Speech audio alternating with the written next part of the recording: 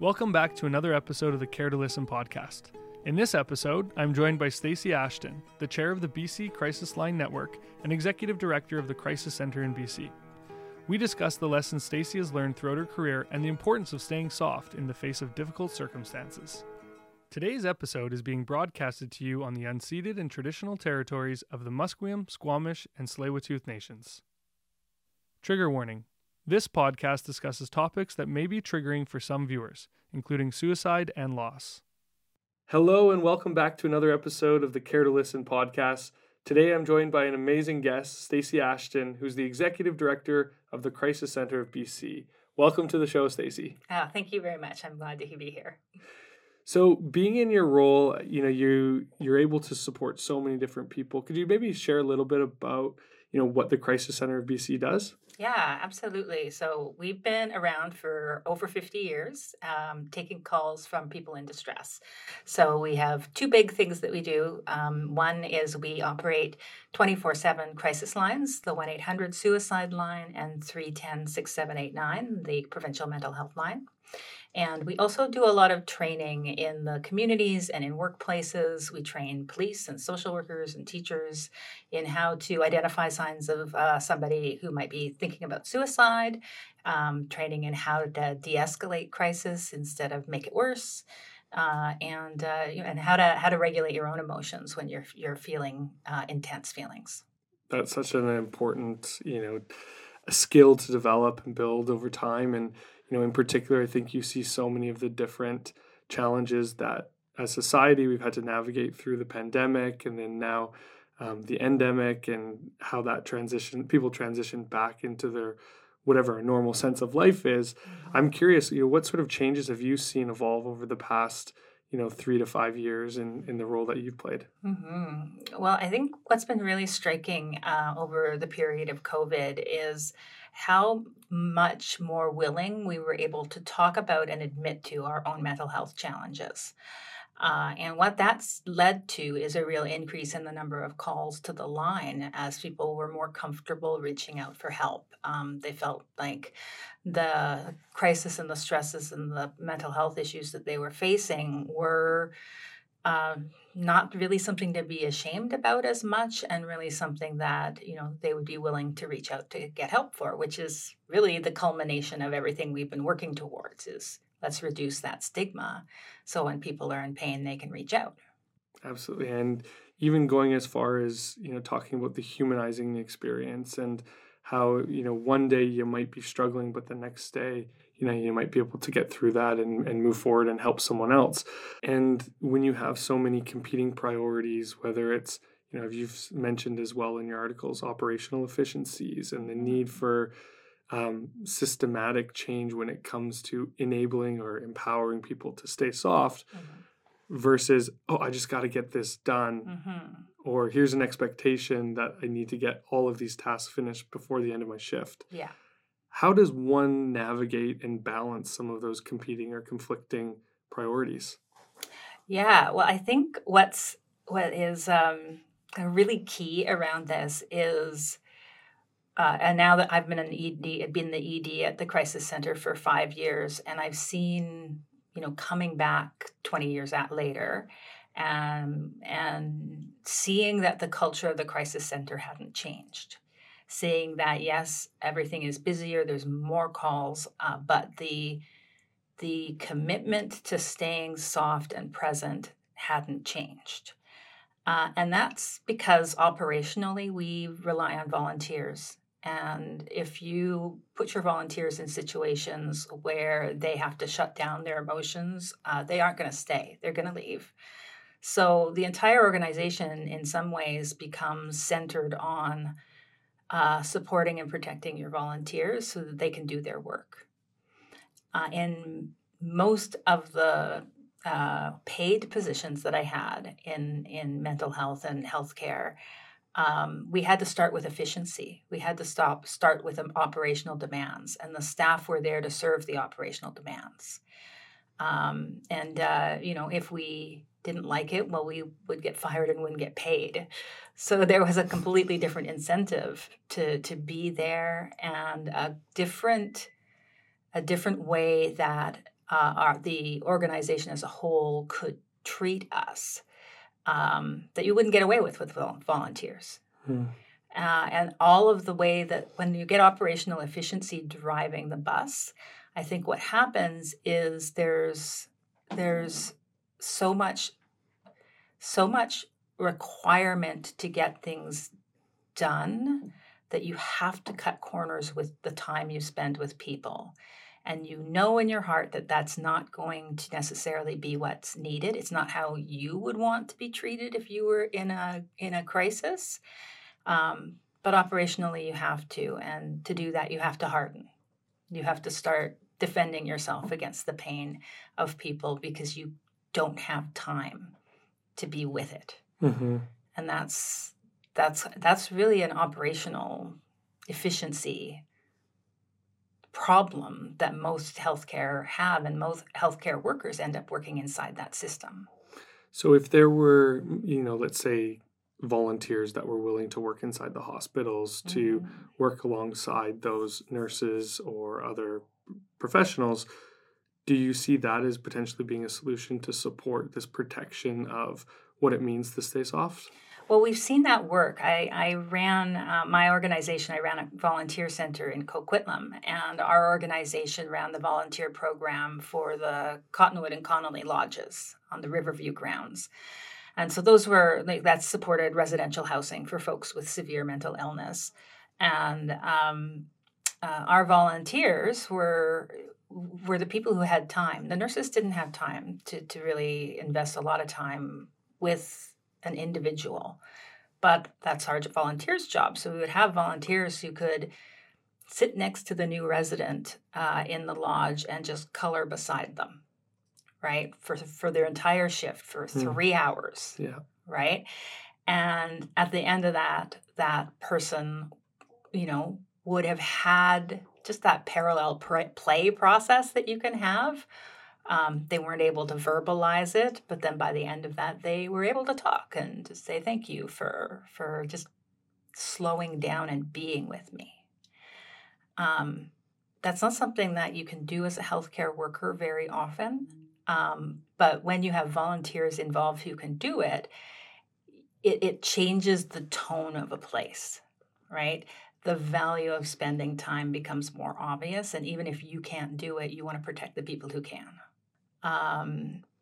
So I think the first piece of it is, if you're in education, if you're learning, if you're coming into your first workplace, if you've been in a workplace for a long time, don't let anybody take that softness away. It's not weakness. It's not naivete. It is your superpower. It's why you got into this work in the first place. But also recognize that there are many, many pieces of the work that, and the way that our organizations are set up that will try and take that away from you, right? And I find it's not useful to get angry about that. It's the nature of the system. Right? The system needs to push for efficiency. It's doing that out of the best of intentions. The more efficient you are, the more people you can help, supposedly. But it's also the more efficient you are, the more quickly you can cause harm. Yeah. So you have to figure out a balance for yourself in that space where you recognize that the system that you're in is going to really drag you towards hardening, that the role that you have in the system is to stay soft and to force it to stay soft with you. Absolutely. And, then taking that one step further, we're talking about supporting patients in the healthcare industry. And then if we were to flip it where the healthcare provider becomes the patient or is struggling, what sort of, advice or what sort of guidance would you typically offer to somebody in that situation, or maybe it's advocacy work that you would be doing in that profession? Yeah. Well, I think, if you're struggling, it's a lot of that will be because you're a human being.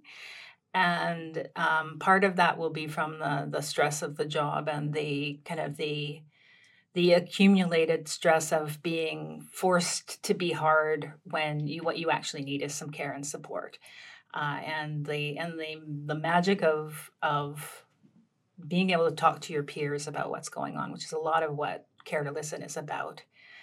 People who understand and are also alongside you in the path of trying to do good in imperfect systems. So you are on that same path. And then that will combine with, like all of our lives have tragedies and hardships and difficult times and complexities. So figuring out how to forgive yourself for your life being difficult and complicated, and finding help, which if you're in the healthcare profession, takes persistence, because you don't always get help the first time. Absolutely. You see that all the time, right? And that Care to Speak line that you talked a little bit about, maybe could you just walk the listeners through a little bit of like what they might expect if they call in? Yeah, well, it's very similar to a crisis line, really. So, what works for folks when they are, in pain and in crisis, and they're not sure what to do next, or they're overwhelmed with whatever their emotions are, and a panic attack or anything like that, is you can call a crisis line, and our job is to just slow things down, right? Well, let's talk about how you're feeling. How are you feeling, and what's that coming from, do you think? And really just talk it through a little bit, so that you can put your feelings to the side, and then you can start thinking about, okay, what do I want to do about these feelings? The thing that's different between a peer line and a crisis line is that everybody on that peer line does the same kind of work that you do, has had similar experiences, understands what it's like. And from the Care to Speak line, in terms of like the depths of, challenges or issues that somebody might be dealing with, is there a threshold, or, what types of calls would be fielded through that specific line? Whenever you're doing a line like that, you have to be prepared for anything, right? So when we train our volunteers, we're training them how to be present in, if somebody has called to tell you that they're in the process of killing themselves, to, they've called to tell you that they've broken their heart for the first time, right? You're prepared for everything. But you use the same tools, right? You use the same tools of, let's slow this crisis down, let's talk it through, let's give you space to have some thoughts about what you want to do next, instead of just acting out of impulse. Let's kind of open up your options. It's like healthcare provision, for example, you can get locked into thinking, well, I have to keep this job, because if I don't, I'm going to be homeless on the street myself. Like, well, that may be true, but there's probably some options that you can explore before things get that dire. Absolutely. Probably. Not promising it, because I don't know. But once you can kind of get more of a picture of your life together, you can start finding solutions. You're not the first person to have this human experience, no matter how much despair or pain you're in. So that means that a peer or a crisis line, we can't feel what you're feeling, but we know it's possible. And with the line itself and the crisis line, I'm curious, like, are there any trends when it comes towards healthcare workers or anything like that would be relevant to share, or just? Yeah, well, I think, one of the things I try and look for is when things are moving in the right direction. So when I see something like WorkSafe BC recognizing PTSD as a something you don't actually have to sit down and prove, right? Like, you don't have to show, like, if you have a broken leg, that's really easy to prove. But if you have a mental health issue and you're going on disability, that's much harder to prove. But for emergency responders, WorkSafe waived the requirement to prove, because the assumption was that, if you've been exposed to enough trauma in your work and then you have a trauma reaction, that's probably because of work and not because of your regular life. Mm-hmm. Just like if you were a sawmill, worked in a sawmill, and now you have lung problems. Yeah, that's the sawmill, Yeah. right? And they just, you don't have to prove it. You're Those kinds of things are huge steps in recognizing the the mental health toll that this work can have on us. And as you see more recognition of that in the workplaces, then you have more opportunities to find ways to build support. And you can move away from the position that, well, if you were tough enough, then you could be a paramedic. If you were tougher, you could be a nurse. If you were tougher, you could be a youth worker. How much of culture is creating that sense of psychological safety? How important is culture in the workplace? It is pretty important. I think, though, the thing to remember is that every single person is a part of influencing that culture.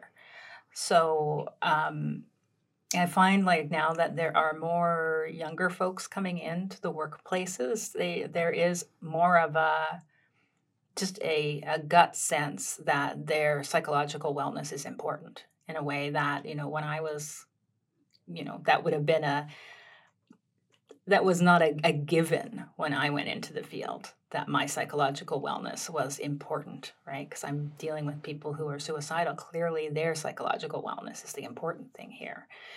But as new workers come in and are like, well, I can't do this work if I'm not safe, you begin to have changes have to happen to the culture.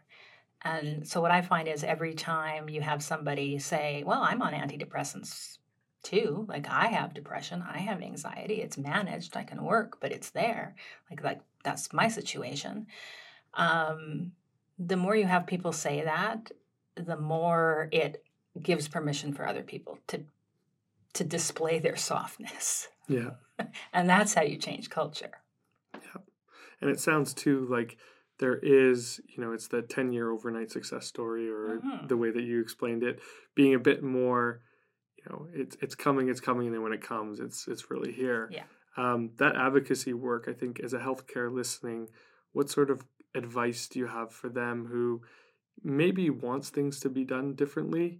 How can they be an advocate for their colleagues or for what they maybe need? Yeah, well, there's some really interesting. The UK has this really interesting change maker program that I took a while back, where it really is just okay. So you want to make change in that case, the UK's National Health Service. It's big. It's hard to change.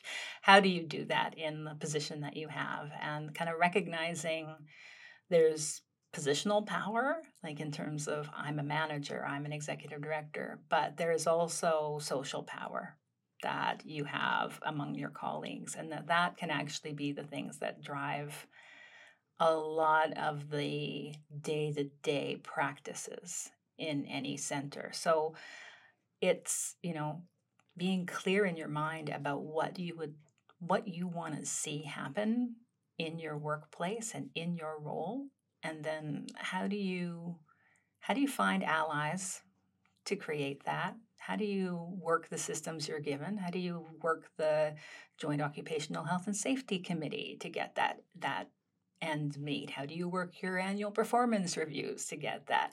How do you do some report or get a summer student involved to help you move that forward?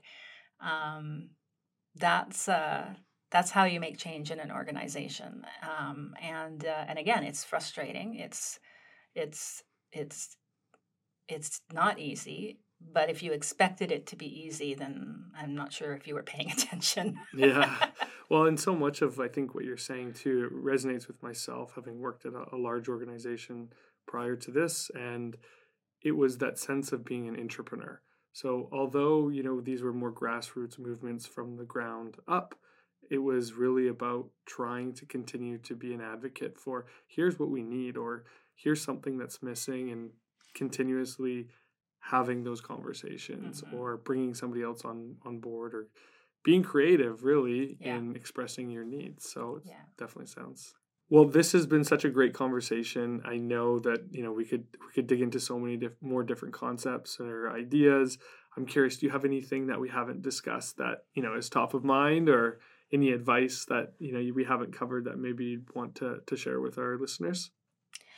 I think, when I speak, I don't ever mean to diminish the pain and of vicarious trauma, the difficulty of facing despair in your own workplace. Like, these are, I remember once somebody told me that they thought I was naive because I had hope for these things, and I said, I'm not naive. I'm strategically optimistic. Right? I Yeah. understand how hard this work is. I don't think it's going to be easy. I think it is an ongoing test of our humanity. But again, if you signed up to help others, there was a part of you that expected that. But if you don't want to do that anymore, that's okay too. Right. Right? You don't have to. Right? You can spend your life doing whatever you want. And and it's not a failure to choose something different, and it's it's a choice. So I make that choice because honestly I can't think of anything else I would rather do with my life, but that's not the choice I would expect everyone to want to make. Absolutely. And if there's something that I'm listening to is that, my big takeaway from today's conversation is that need to continue to stay soft, to come with that compassionate approach towards putting yourself in the best possible situation to serve your patients. And doing that means, you need to take care of yourself as well. Yeah. If you need to take a break, I burned out and left for a year or two, so it's totally fine. Absolutely. Well, with that, we really appreciate you, Stacey, coming in today, sharing all of your knowledge, all the great work that you and your organization is doing. It's, something that as a society, I think we could all be champions and advocates that, we'd love to see more funding go your way. We'd love to see, more ways that you can continue to serve the community. But we're really grateful for what you currently are doing. So thank you very much for taking the time today. Thank you. I appreciate being asked. Thanks. Thanks for listening to this episode. Be sure to visit the links in the show notes for resources and supports from the Care for Caregivers program. If you're interested in sharing your story on the Care to Listen podcast, please reach out to us at careforcaregivers.ca/podcasts. And don't forget to follow us on your favorite podcast platform to be notified when new episodes are released. Thanks again for joining us, and see you next month.